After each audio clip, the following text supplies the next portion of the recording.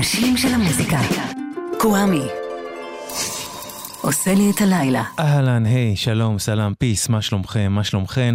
רוני ויטנברג סאונד, קוואמי כאן איתכם ואיתכן, ואנחנו מתחילים הלילה בסדרה של 3 תוכניות, שכולן יהיו שובו של מה שעשינו פה עד לא מזמן, אלבומים לקחת לאי בודד. ספציפית לגבי מה שאשדר הלילה, גם הגיעו 2 בקשות משני אנשים שונים לקוואמיפדיה, מדניאל כהן וגיא ויינטרוב. והלילה, מה שיקרה הוא שנחגוג 30 שנה לאחד מאלבומי חיי. ריצ'ואל דלא הביצ'ואל של יינז אדיקשן. אבל קודם כל, נחזור אחורה בזמן. מתחילות.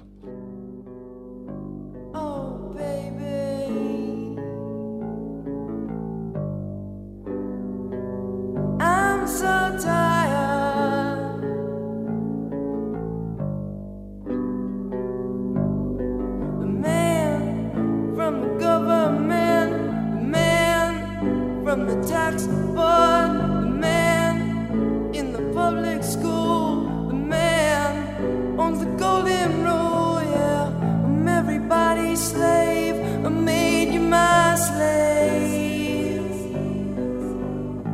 Well, you said this I'd do for you. If it would help to give the world back what it gave, then I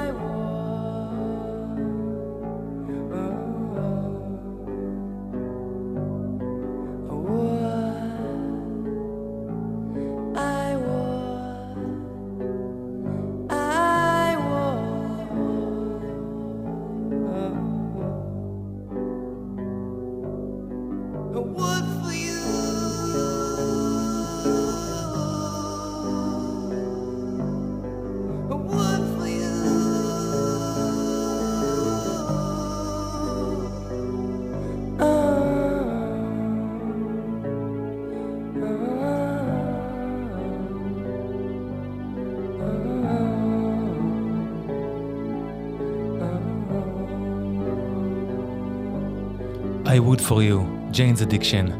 לפני כמעט בדיוק 2 שידרתי פה בגלגלץ תוכנית לכבוד 30 שנה לאלבום השני, שהיה אלבום האולפן הראשון של יינז אדיקשן, Nothing's Shocking, תוכנית שבה סיפרתי את תולדות הלהקה הזאת עד לאלבום שנגיע אליו הלילה.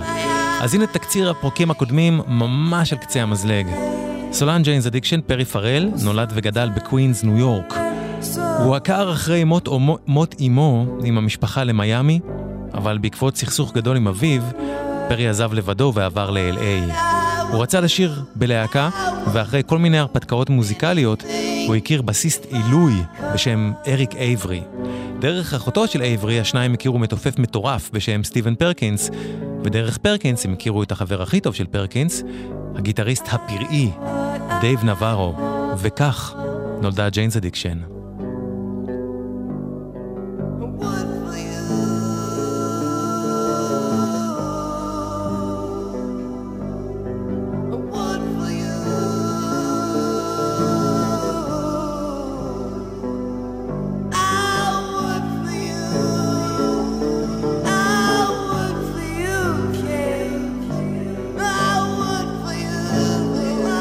יינז אדיקשן הייתה התפוצצות של יצירתיות, של תשוקה ושל חופש. כל אחד מחברי הלהקה בא מרקע מוזיקלי אחר, הם הרבבו הכל יחד, ומה שיצא היה שובר גבולות. אלבום הבכורה שלהם מוקלט בהופעה, ויצא בשנה בה היא קרתה, 1987. הוא כולל שירים כמו זה ששמענו, I would for you, אבל חציו הראשון הוא פשוט מהמכוננים בתולדות, הדבר הכי מלהיב ושובר מחיצות שקרה באותה תקופה לדעתי, הפאנק מטל.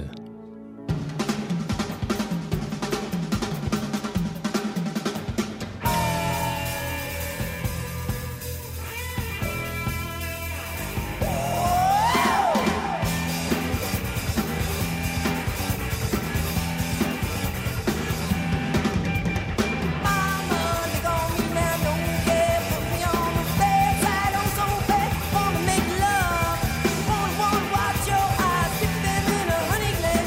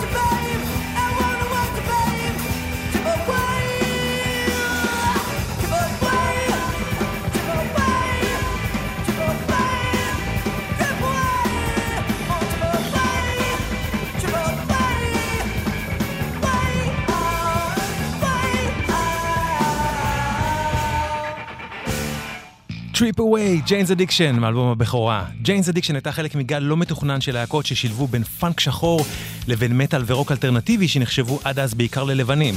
שלושת חלוצות הפאנק מטל הגדולות מכולן לטעמי היו ונותרו יינז אדיקשן, Living Color ו-Faith No More.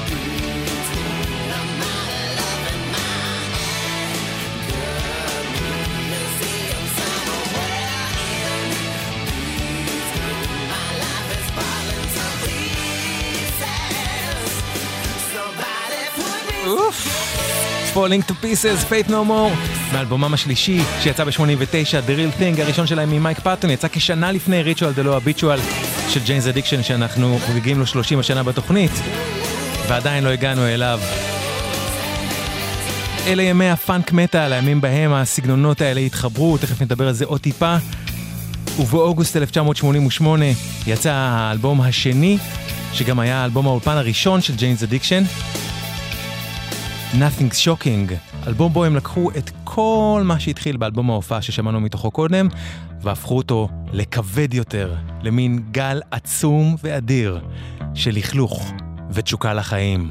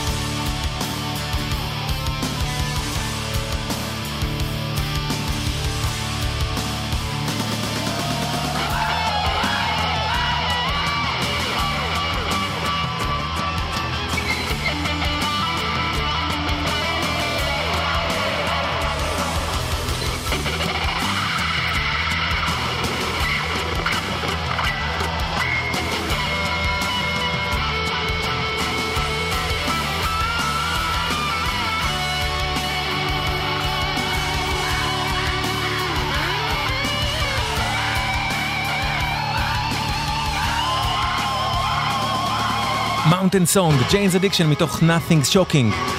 על הססגוניות המוזיקלית שלהם אמר דייב נברו, הגיטריסט. הוולווט אנדרגראונד, לד זפלין, באו-האוס, ון היילן וראש. כולן היו חלק מהסאונד שלנו. לאריק איי היה משהו פאנקי בנגינת הבאס שלו, אבל הוא אהב גם מוזיקה קלאסית, גם פאנק ואוטסיידר רוק אומנותי. פרי הקשיב להרבה רגעי, זיידיקו ומוזיקת עולם, הוא לא הקשיב לרדיו בכלל. בג'יינז אדיקשן הייתה הרבה רצינות, אבל הייתה שם גם הרבה מאוד שמחת חיים, הרבה הומור, כולל הומור עצמי. למשל בשיר הבא מ-Nothing's Shocking, בו פרי פרל שר, אני עומד במקלחת חושב, המים מקים אותי בצוואר, ואני עושה פיפי על עצמי. מי עוד כותב שירים כאלה? Standing in the shower thinking, ג'יינז אדיקשן.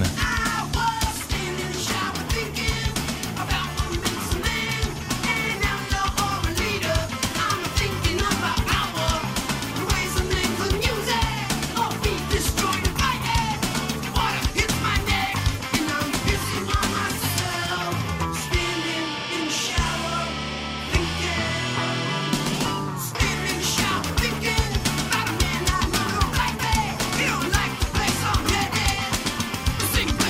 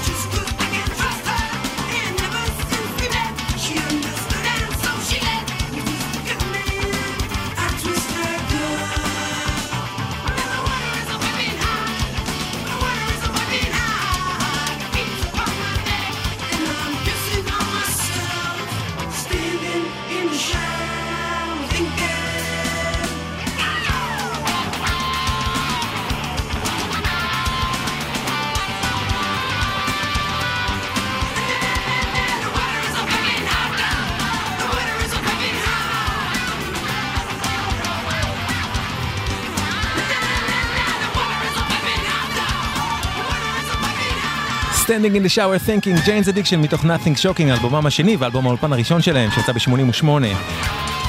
היום זה נשמע כמעט לא הגיוני, אבל אין לתאר כמה המטל מצד אחד והפאנק, הסול וההיפ-הופ מצד שני היו אויבים. עד שבאו להקות הפאנק מטל האלה ושברו את המחיצות ואיחדו את הסגנונות. הבאה בתור בשילוש הקדוש של הפאנק מטל בעיניי, יחד עם Jane's Addiction ועם Faith No More, Living Color.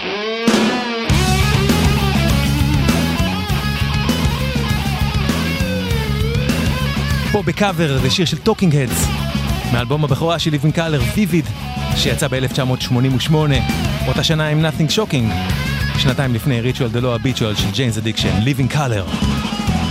Do you remember anyone here? No, you don't remember anything at all. I'm here, flat on my back. I never woke up, had no regrets. There's a party in my mind, and I hope it never stops. They party all the time, gonna party till they drop. Other people can go home, other people they can split. I can never stop, I can never quit.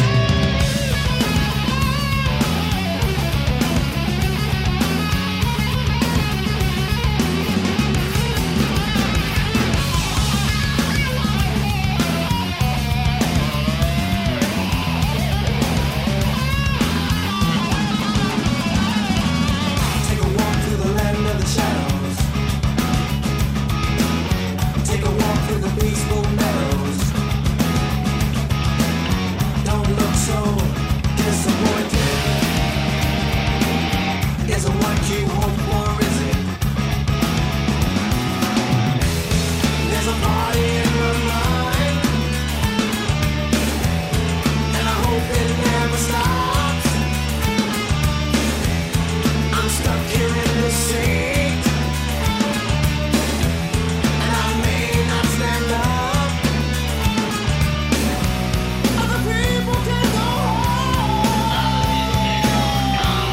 other people they can split. I can never stop, I can never quit. Everything is quiet, everyone's gone to sleep. I'm wide awake, but these memories can't wait. These memories can't wait. These memories can't wait.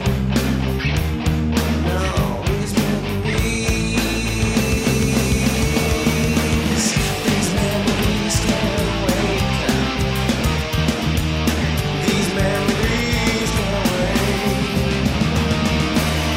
These memories can't wait. Oh, these memories can't wait.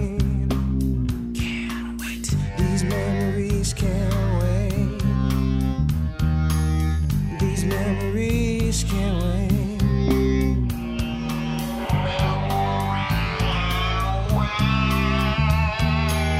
These memories.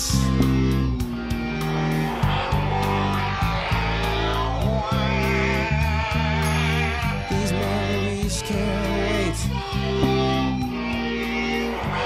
Memories Can't Wait, במקור Talking Heads, קאבר מדהים של Living Color, מהמכוננות בלהקות הפאנק מטל, מאלבומם הראשון Vivid שיצא ב-88. החודש לפני שנה, 30 שנה, יצא גם אלבומם השני של Living Color, ובעוד שבועיים אני אקדיש לו את תוכנית האלבום לאי בידוד בודד, אבל הלילה אנחנו עם ריצ'ואל דלו הביצ'ואל של Jane's Addiction. גלגלצ. מוזיקה זה גלגלצ. האנשים של המוזיקה. קוואמי. עושה לי את הלילה. אז ב-21 באוגוסט 1990 יצא השלישי בטרילוגיית האלבומים הראשונים של יינז אדיקשן, אחרי אלבום ההופעה, אחרי Nothing's Shocking שמשניהם שמענו. האלבום השלישי הזה הוא הגדול מכולם לטעמי, בין אלבומי יינז אדיקשן, ריטואל, דלו הביצ'ואל. עבורי, לגמרי האלבום לקחת לאי בודד, ולא אנחנו מקדישים היום את התוכנית. ריטואל דלו הביצ'ואל הוא האלבום הכי ססגוני, מורכב ומשוחרר מכל הכבוד של יינז אדיקשן, ואנחנו נשמע את כולו ונספר על כולו. סיכוי מאוד מאוד מאוד גדול שאתם מכירים ומכירות את השיר שפותח אותו, אבל גם אם כן ושמעתם אותו כבר 1000 פעם, שימו לב שוב למבנה המוזיקלי כל כך יוצא הדופן שלו. הוא מתחיל במקום אחד והולך לכל מיני כיוונים ולא מפסיק להפתיע בתוך עצמו. פרי פרל סיפר, סטופ נכתב בהשראת הסרט קויה ניסקצי משנת 82, שמראה איך המין האנושי יצא משליטה. העולם הולך מהר יותר ומהר יותר, אנחנו קורטים את כל העצים ודורסים את הכוכב, ואני פשוט חייב לומר, תעצרו! אבל אף אחד לא הולך לעצור. מי שפותחת את השיר והאלבום היא סינדי לר. סינדי לר אותה הגדיר פרי פרל כמרילין מונרו הלטינית. היא פותחת אותו עם מילות הפתיחה שבהן היא אומרת בספרדית, גבירותיי ורבותיי, יש לנו יותר השפעה על הילדים שלכם מאשר לכם. אבל אנחנו אוהבים אותם. נולדו וגדלו בלוס אנג'לס. יינז אדיקשן. Señores y señoras, nosotros tenemos más influencia con sus hijos que tú tienes, pero los queremos. Creado y regado de Los Ángeles. Juanas Adicción.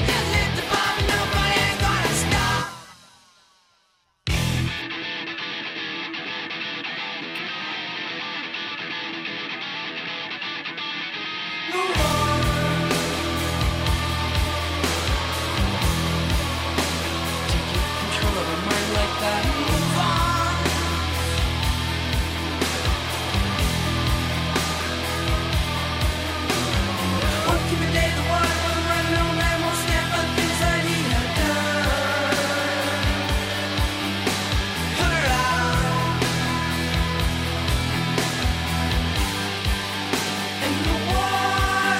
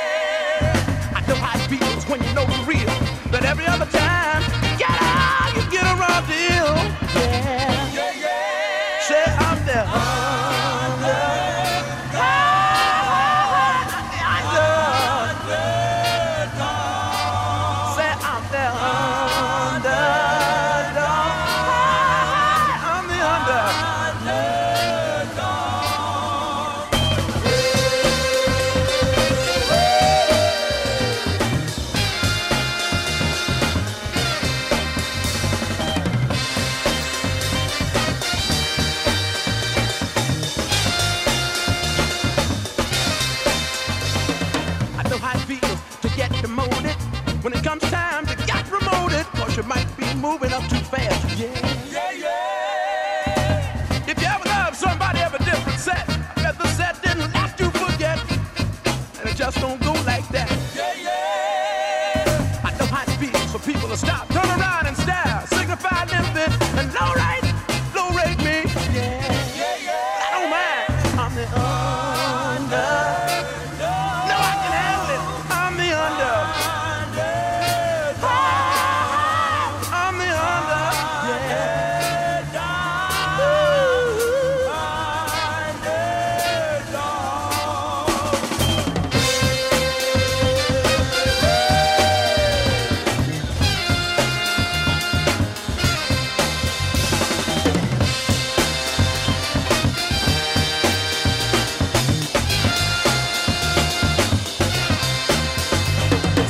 אנדרדוג, סליי אנד דה פמילי סטון, מאלבום הבכורה שלהם שיצא ב-67.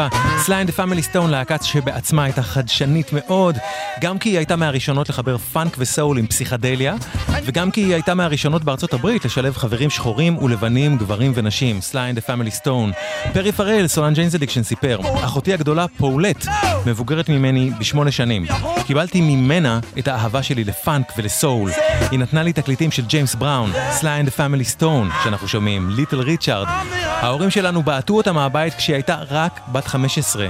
היא התחילה להסתובב עם בחורים שחורים וללכת למועדונים שחורים בניו יורק כדי להקשיב שם למוזיקה. היא יצאה עם בחור שחור והם נאלצו לחיות בפארק, במכונית. היא לא הרשתה לחזור הביתה. אבל כשאבא שלי ואמי החורגת היו הולכים, הייתי מכניס אותה ואת החבר שלה הביתה.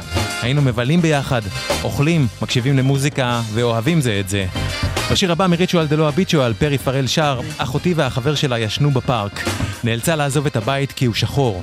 עכשיו הם צועדים סביב בניו יורק עם תינוק. הוא מהמם. ועוד הוא שר שם, אני דרד לבן, אז מה? דרד, מה שבארץ קוראים רסטה. וכך פרי ביטא את השנאה שלו לגזענות, ואת הרצון שלו לערבב בין תרבות שחורה לתרבות לבנה. אחת ההצהרות הכי חזקות שנשמעו באותם ימים ברוק האמריקאי, שלרוב חי בצד אחד לבן, שכל מה שנחשב להיפ-הופ, סול, פאנק, חי בצד השני שהיה שחור. להקה נוספת שהשפיעה על השיר שמיד נשמע עם הדברים האלה שסיפרתי עליהם היא ון היילן. דייב נברו, הגיטריסט של ג'יינס, אמר שהקטע האחרון של השיר הזה מושפע מקטע אינסטרומנטלי של ון היילן בשם תורה תורה, שנברו וסטיבן פרקינס המתופף שיחקו איתו, ובעצם הכניסו את הפרשנות שלהם לקטע הזה לתוך השיר שאומר את כל הדברים האלה שדיברתי עליהם עכשיו. No one's living, ג'יינס אדיקשן, מתוך ריצ'ואל דלו הביצ'ואל.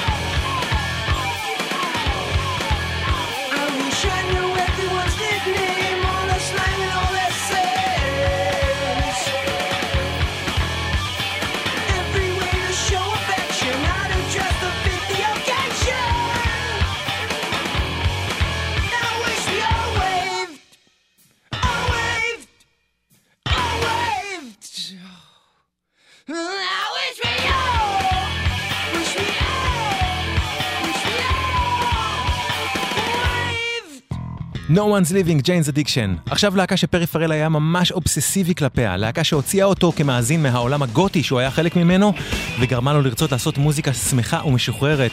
זו הלהקה שהתחילה את גל הפאנק מטל, גם היא מקליפורניה, Red Hot Chili Peppers. ככה הם נשמעו באלבום שיצא כשנה לפני ריטואל של ג'יינס, Mother's Milk מ-89.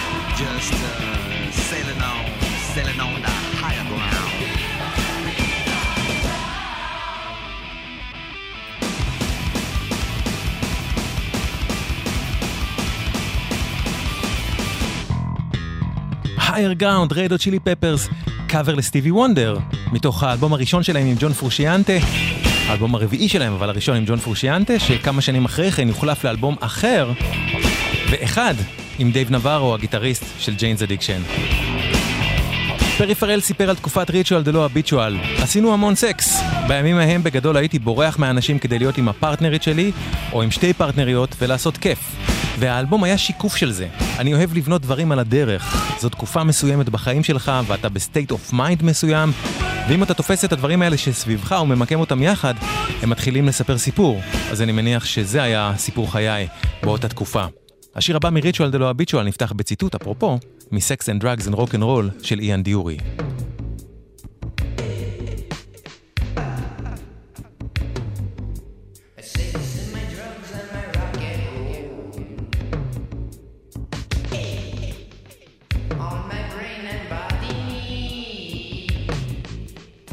האיש הכי לא מספיק מוערך בלהקה, אבל שבכלל רוב הלחנים שלה התחילו ממנו, היה הבסיסט אריק אייברי.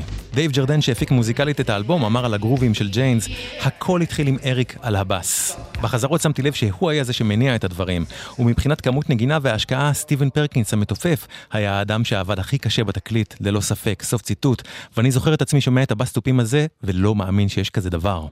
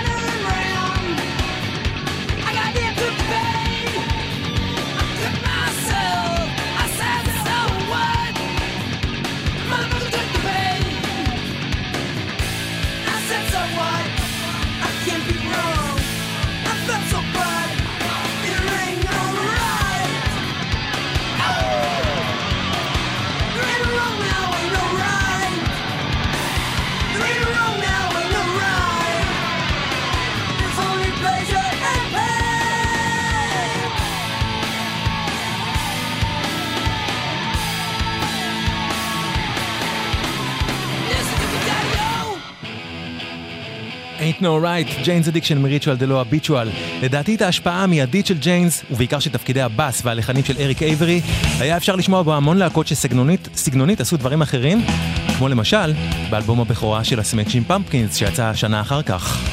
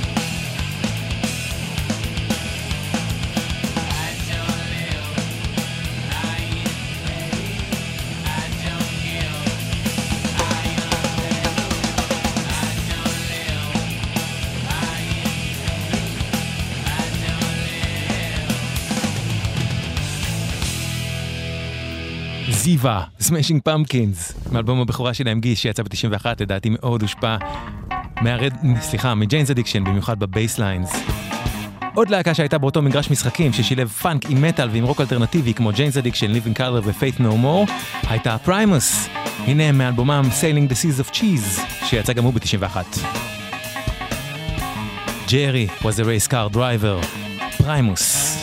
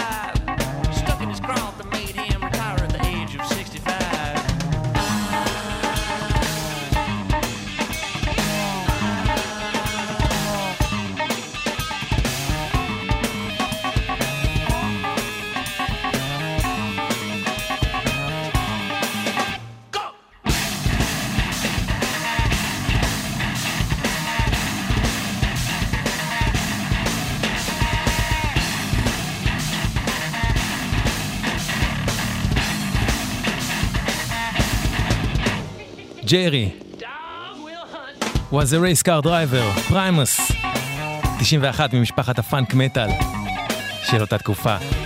השיר הבא מתוך ריצ'ואל דלו הביצ'ואל, שאנחנו חוגגים לו הפעם, כאלבום לקחת לאי בידוד בודד. השיר הבא הוא בין קוט סטילינג. השיר הזה נכתב על ידי אריק אייברי הסולן ופרי פרל הבסיסט, ומנהל הלהקה טד גארדנר אמר, בין קוט סטילינג היה הסינגל היחיד של ג'יינס אדיקשן שהגיע לרדיו בשעות שידור של תחנות מיינסטרים במהלך היום.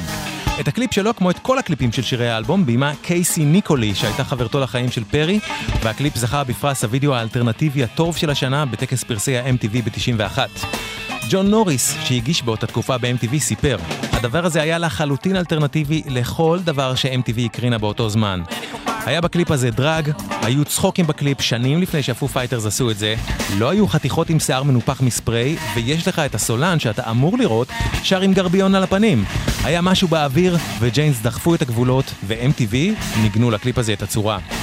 פרי פרל אמר, ממש נכנסתי לעניין של לגנוב כשהתבגרתי, ונהייתי ממש טיפש עם זה. הייתי הולך למשל לאיזו עיירה באריזונה וגונב דברים קטנים מחנות מזכרות. אבל הקרמה התחילה להדביק אותי.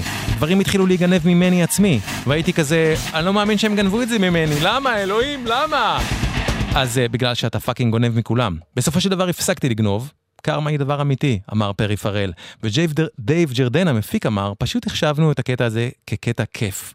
הוספנו לו שירות יום אחד, והכלבה של פרי ניסתה להיכנס איתו לתא ההקלטה בגלל שאחד הצעצועים שלה היה שם. היא נבחה במקרה על הקצב, והשארנו את זה.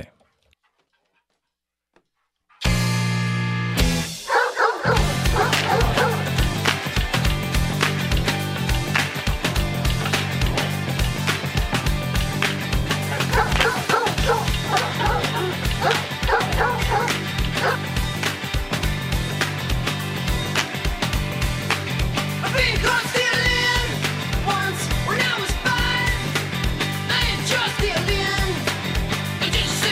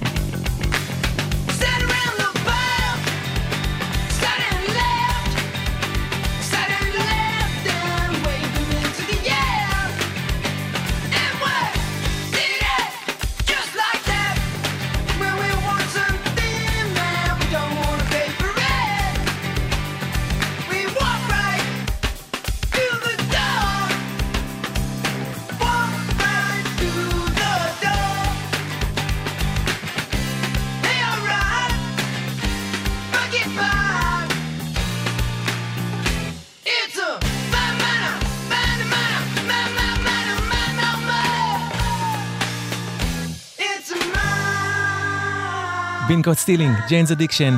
גם בשעה הבאה ממשיכים בעקבות האלבום הזה שאנחנו לוקחים הפעם לאי בידוד בודד, ריצ'ואל דלו הביצ'ואל של ג'יינס אדיקשן. תשארו איתנו. גלגלץ. שלום, כאן דני אבדיה, שחקן מכבי תל אביב ונבחרת ישראל בכדורסל. אחרי הזכייה באליפות אירופה יצאנו לחגוג. אבל עוד לפני הבירה הראשונה, סגרנו על נהג תורן. נהגים עד גיל 24 מעורבים ביותר תאונות דרכים קטלניות משאר הנהגים. אם אתם יוצאים לבלות, זכרו שאלכוהול משפיע על הנהיגה כבר מהטיפה הראשונה, ותדאגו למנות נהג תורן עוד בתחילת הערב. על ההגה, אל תהיו ילדים. נלחמים על החיים עם הרלב"ד. מוזיקה זה גלגלץ. גלגלץ, בשיתוף הרלב"ד ומשרד התחבורה.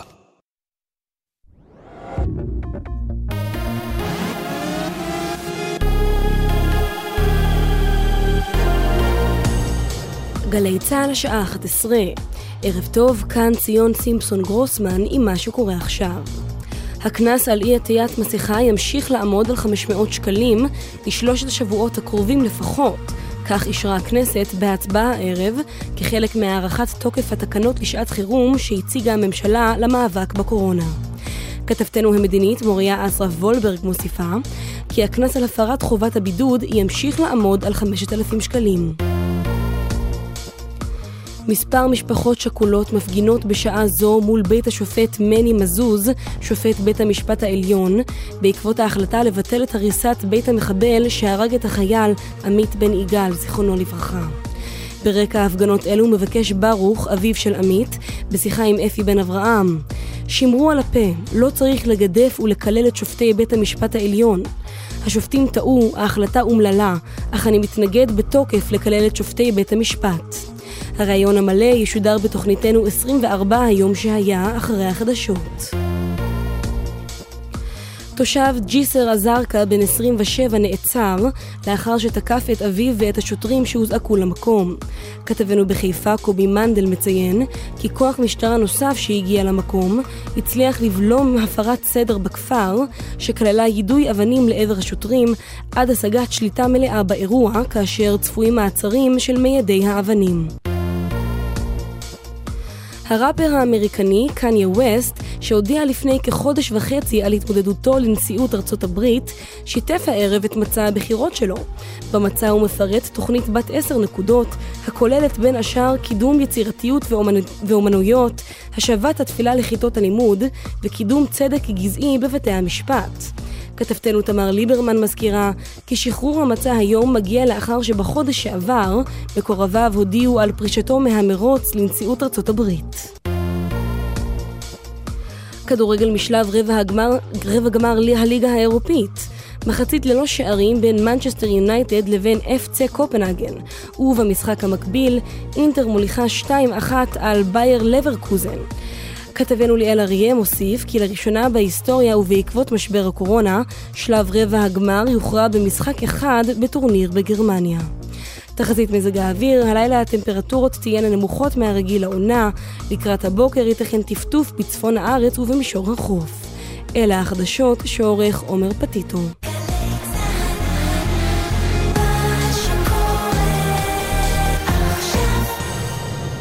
אהלן, היי, שלום, סלام, פיס, מה שלומכם, מה שלומכן, אתם ואתן על גלגלץ. מוזיקה זה גלגלץ. האנשים של המוזיקה. קוואמי. עושה לי את הלילה. רוני ויטנברג סאונד, קוואמי כאן איתכם ואיתכן, ואנחנו עם שעה שנייה של אלבום לקחת לאי בודד או לבידוד. הפעם ריצ'ואל דלו הביצ'ואל של ג'יינז אדיקשן שיצא החודש לפני 30 שנה. פרי פרל, סולן ג'יינז אדיקשן, סיפר, יש בחור שכתבתי עליו הרבה שירים, ואני לא הולך לומר את השם שלו, כי אני לא רוצה שהוא אף פעם ידע, אבל היו לי מאבקים איתו במשך רוב חיי הבוגרים. Obvious נכתב עליו. האיש הזה תמיד מבקר אותי, תמיד יש משהו לא בסדר מבחינתו עם מה שאני עושה, אבל עבורי, האיש הזה מאוד ברור, כל מה שהוא עושה, אני מבין מאיפה הוא בא, ואני תמיד שומר עליו רחוק, כי הוא תמיד מנסה להוריד אותי. הוא חושב שהוא מכיר אותי, אבל הוא לא. ומה שאני אומר בשיר הזה הוא, אני לא אאפשר לך באמת להכיר אותי, בגלל שאתה תתעלל בלב שלי אם אתן לך באמת להכיר אותי. Obvious.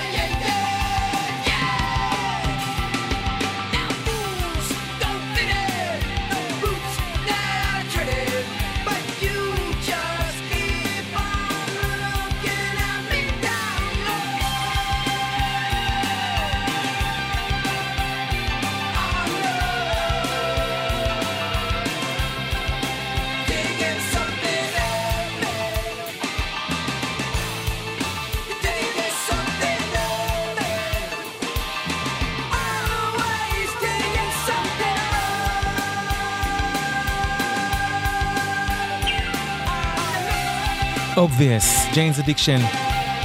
השיר שחותם בעצם את הצד הראשון של ריטואל דלו הביצ'ואל. אני אמנם הכרתי את האלבום הזה בפורמט דיסק, אבל גם אז אפשר היה להרגיש מתי האלבום נחצה לשניים, ותכף נתחיל את צד ב'. כשנה אחרי שיצא האלבום הזה, כלומר ב-91, פרי פרל, סולן ג'יינס, יזם פסטיבל חדש בשם לולה פלוזה. המטרה שלו הייתה גם לעשות מעין מסיבת פרידה ענקית לג'יינס אדיקשן, שאף אחד עוד לא ידע שהיא עומדת להתפרק, ועוד נגיע לזה. והסיבה השנייה שלו לעשות את לולה פלוזה הייתה כדי לתת ביטוי למוזיקה שהוא הכי אהב באותה תקופה. המון דברים חדשים ומדהימים שקרו. עכשיו, להבדיל מהמקובל, בדרך כלל בפסטיבלים, לולה פלוזה לא מוקם במקום אחד, אלא היה סיבוב הופעות שנמשך כחודש וחצי ברחבי ארצות הברית וקנדה. והדבר הגדול המשמעותי הנוסף היה שזה בעצם היה הפסטיבל האמריקאי הגדול הראשון ששם על נס מוזיקה אלטרנטיבית. הוא לא נשען על כוכבי מיינסטרים, אלא רק על שמות שהיו מחוץ למיינסטרים האמריקאי, עם כמה שיותר שבירת מחיצות בין ז'אנרים. הופיעו בפסטיבל הראשון של לולה פלוזה, ג'יינס אדיקשן, Living Color, Body Count, 9 Inch Nails, הנרי רולינס, סוזי and the Benchies, הבטל סרפרס, פישבון והוויילנט פאמס. כמו חגיגה של סך כל ההשפעות על ג'יינס אדיקשן ושל המוזיקאים שהם הרגישו שהתכתבו איתה מוזיקלית או אידיאולוגית. הצבעוניות, החיבור בין מוזיקה שחורה למוזיקה לבנה והאווירה הפראית היו גם המשך ישיר למה שקרה באלבום שאנחנו חוגגים לו היום 30 שנה, ריטואל דלו הביצ'ואל. מי שהפיק את האלבום הזה עם ג'יינס היה כאמור דייב ג'רדן, טכנאי הקלטות שעבד עם הרדות צ'ילי פפרס, הרולינג סטונס וטוקינג הדס בין השאר, ושג'יינס ליהקו להפיק את אלבומם הקודם Nothing's Shocking. דייב ג'רדן סיפר, אחרי שסיימנו את Nothing's Shocking קיבלתי שיחת טלפון מחברת התקליטים וורנר בראדרס, שאמרו לי, אנחנו מאוד מודאגים מהתקליט הזה. וארור אהיה, אם לא קיבלתי את אותה שיחה בדיוק אחרי שסיימנו את ריטואל דלו הביצ'ואל. קשה גם להאמין, אבל התקליט הכל כך הרפתקני ומאתגר הזה נמכר בלא פחות מ2 מיליון עותקים בארצות הברית. בדיוק באותו יום בו יצא ריטואל של ג'יינס, יצא אלבום אחר שאותו דייב ג'רדן הפיק, פייסליפט, אלבום הבכורה של אליס אין צ'יינס, ב-21 באוגוסט 1990, החודש לפני 30 שנה, זה מתוכו.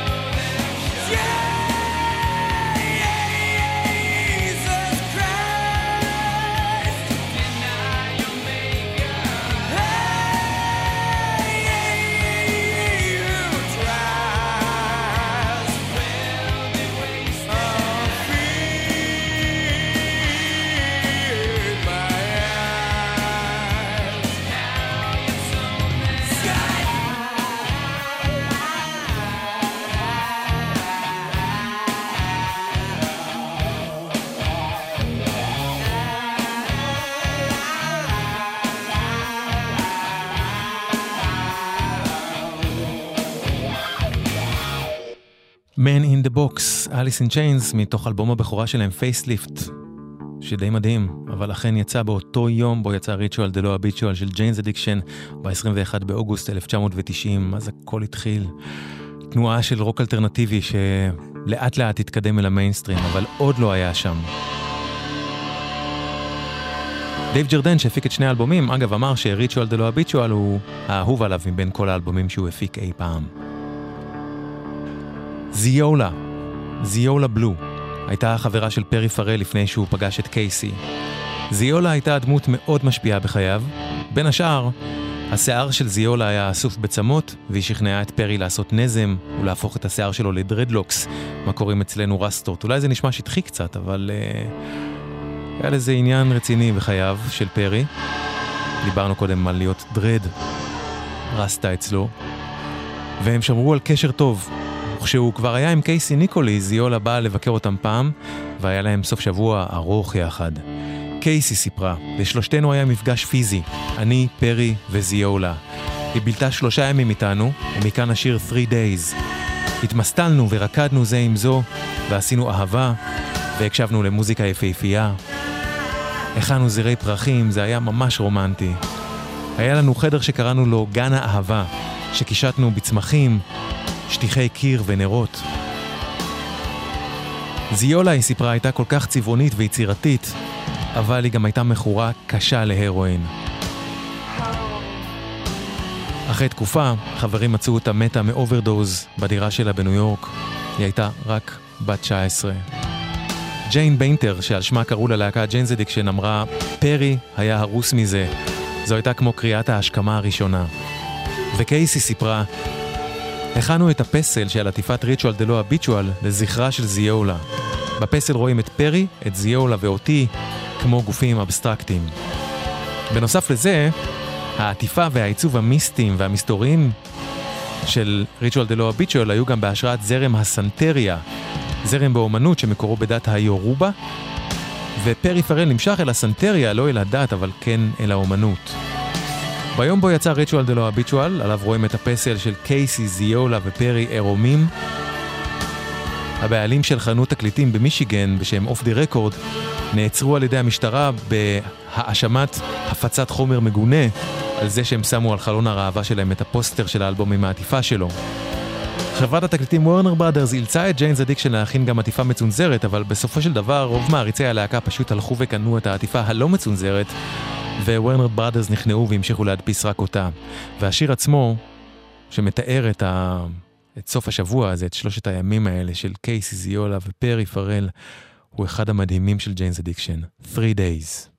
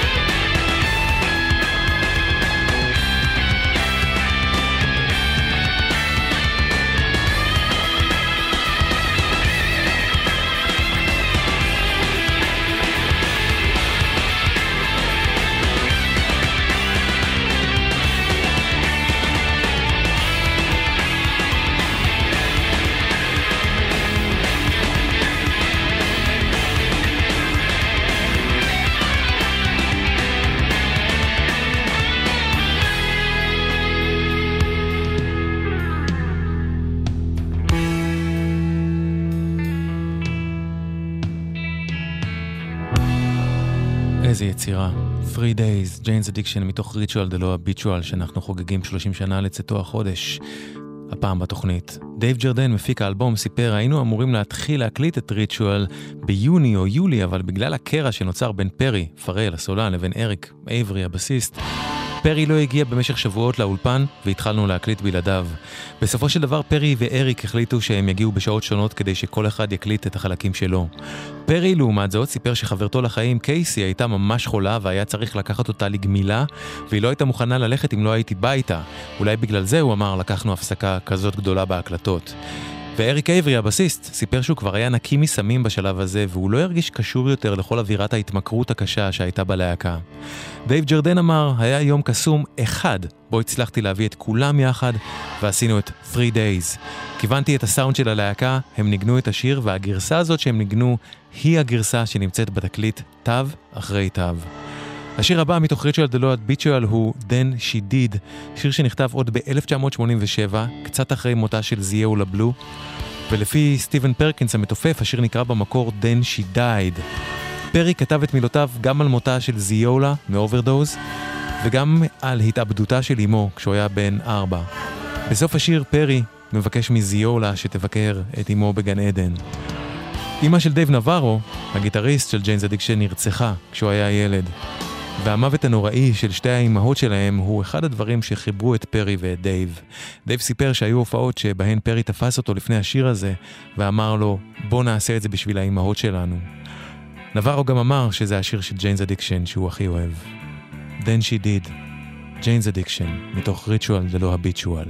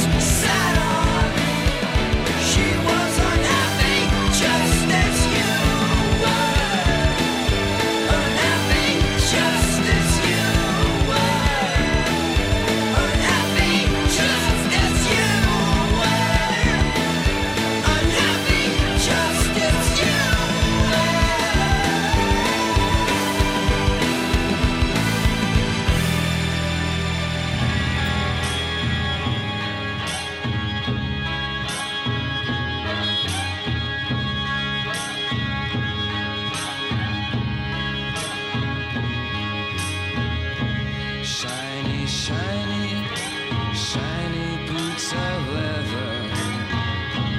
Whiplash, girl child in the dark. Comes in bells, your servant, don't forsake him. Strike, dear mistress, and cure his heart.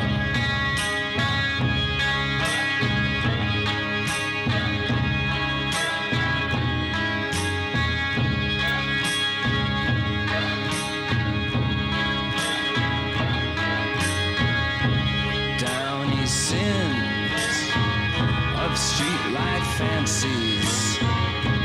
Chase the costumes she shall wear. Ermine furs adorn imperious. Severin, Severin awaits you there.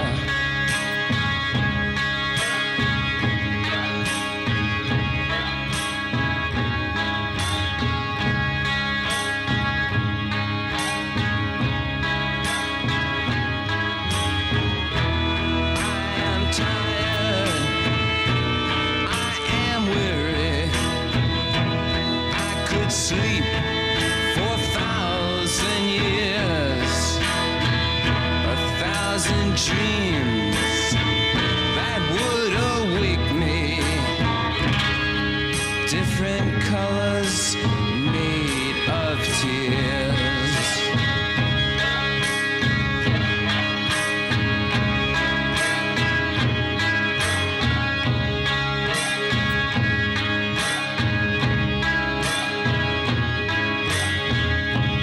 Kiss the boot of shiny, shiny leather. Shiny leather in the dark. Tongue the thongs, the belt that does await you.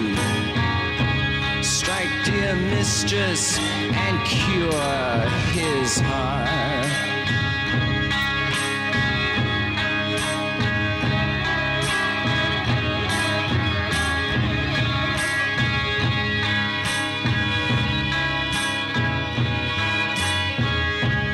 Severin, Severin, speak so slightly. Severin, down on your bended knee. Taste the whip, in love not given lightly. Taste the whip, now bleed for me.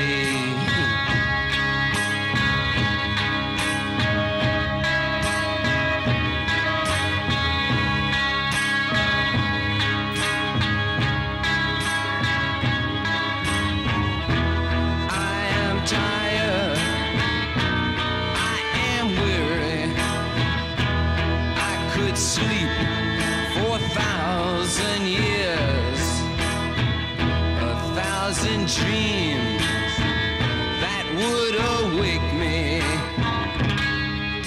Different colors made of tears.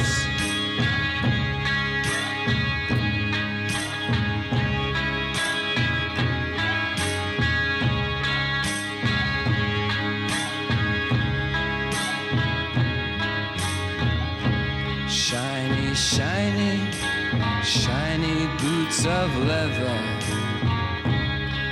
Whiplash, girl, child in the dark. Severin, your servant, comes in bells, please don't forsake him. Strike, dear mistress, and cure his heart. וינס and Furs, The Velvet Underground, 1967. יש השפעה גדולה של הוולווט אנדרגראונד על ג'יינס אדיקשן, גם בשילוב בין מלודיות קליטה לבין עיוות מוזיקלי גדול ומכוון, וגם בעיסוק הבוטה בנושאים כמו סמים, אלימות וסקס, וספציפית במיניות לא סטנדרטית. ודייב נברו אמר שלד זפלין והוולווט אנדרגראונד הן שתי להקות שמאוד השפיעו על ג'יינס אדיקשן, ושאת ההשפעה של שתיהן אפשר לשמוע בשיר הזה. ולדעתי ההשפעה הזאת של הוולווט אנדרגראונד נמצאת פה גם מוזיקלית וגם תמטית. זה שיר שפרי כתב על היחסים שלו עם אחיו הגדול, שהיה נוהג להרביץ לו, ורגע אחרי כן להביע מלא אהבה. זה השיר היחיד בשלושת אלבומיהם הראשונים של ג'יינז, בו אריק אייברי הבסיסט לא מנגן. ויש בשיר הזה גם השפעה של מוזיקת קלייזמר, השראה שפרי פרל הביא מהבית היהודי שלו. Of course, ג'יינז אדיקשן.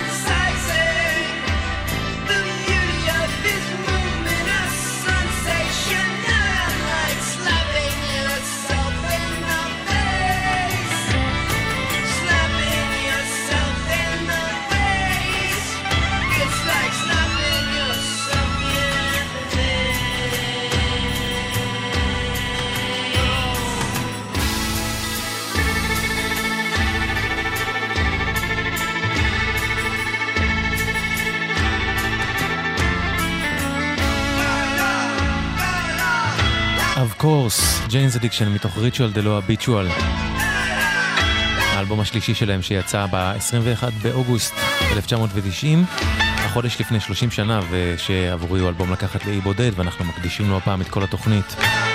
בינה לבין עצמה, לבין המנהל שלה, אריק גרדנר, ג'יינז אדיקשן החליטה לצאת לסיבוב הופעות שבסופו הם התפרקו וכל אחד מהם ילך לדרכו. את ההופעה האחרונה שלהם הם נתנו כאמור בפסטיבל לולאפלוזה הראשון שסיפרנו עליו קודם, וזה היה סוף הסיפור של הגלגול הראשון והטוב ביותר בפער של ג'יינז אדיקשן לפני שהם התאחדו. זה היה בעיקר על רקע הקרע הבלתי ניתן לאיחוי שנוצר בין פרי פרל, הסולן, לבין אריק אייברי, הבסיסט, עוד באלבום הקודם. מה שהיה אירוני הוא שסיבוב ההופעות ששבר את רוחם סופית היה גם מה שהפך אותם להצלחה ברחבי העולם ושהגדיל את הביקוש לג'יינז אדיקשן יותר ממה שהם חוו אי פעם.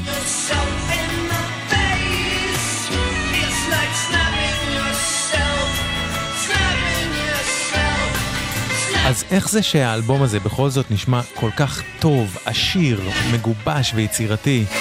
אני חושב שהמפתח לזה הוא זה שרוב שירי האלבום נכתבו בשלב מאוד מוקדם של הלהקה. 86, 87, איפשהו באזור בין אלבום ההופעה הראשון לאלבום האולפן הראשון, Nothing Shocking. הם פשוט שמרו אותם בצד. פרי פרל אמר שהשירים האלה הרגישו לו כל כך טובים ומתקדמים, שהוא פחד להשתמש בהם מוקדם מדי כדי שלא יישמע שהלהקה לא מצליחה להתעלות עליהם. אז בתוך הטרילוגיה שהיא שלושת תקליטיהם הראשונים והמכוננים, ג'יינז אדיקשן ממש אמרו את הקרם דה לקרם לגרנד פינאלה. והאלבום עצמו מסתיים עם שיר בשם קלאסיק גרל, שיר אהבה שפרי ודייב נברו כתבו למי שהייתה חברתו לחיים של פרי, שכבר הזכרנו כמה פעמים, קייסי ניקולי, שבימה את הקליפים של האלבום, והקליפ לשיר עצמו צולם בחתונה של פרי וקייסי. ודייב נברו אמר, יש שיר של באו-האוס בשם הופ, שקלאסי גרל תמיד הזכיר לי. זה בעצם היה בדיוק אותו עצבוע על הגיטרה, רק מנוגן הפוך. בסאונד הגיטרה הזה תמיד היה בעיניי משהו מאוד בריטי גותי, אבל כשמגיע הגשר זה נהיה מאוד לד זפלין. מה שפרי שר עליו והטבע של קולו עשו את זה מאוד קליפורניה, ובשבילי לעבור משתי להקות בריטיות די אגדתיות ולהשאיר את זה קליפורני עם המילים האלה והקול הזה, עשו את זה די מיוחד.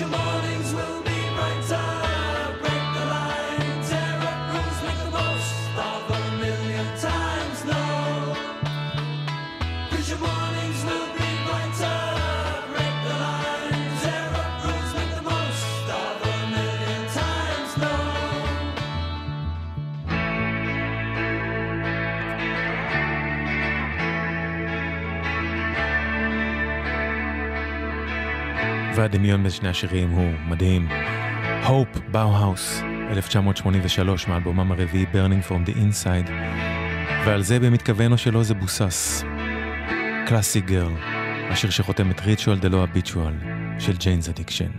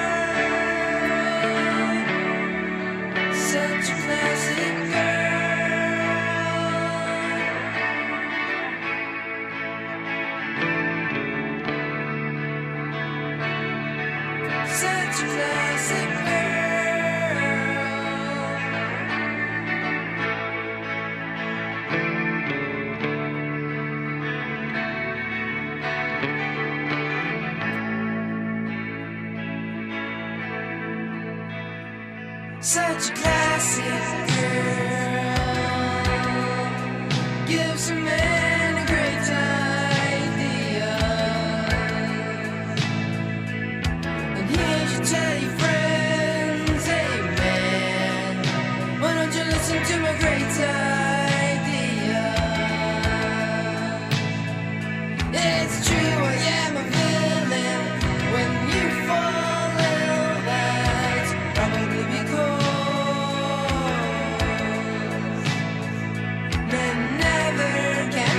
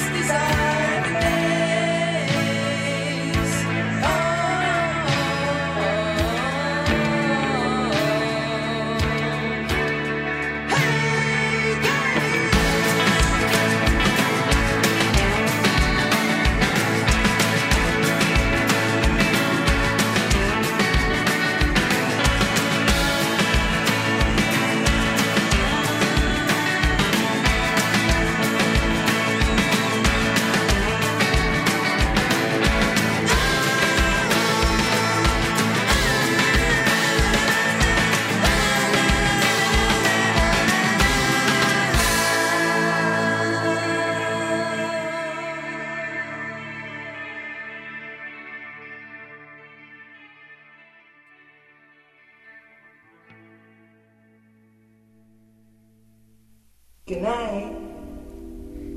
Good night. Good night.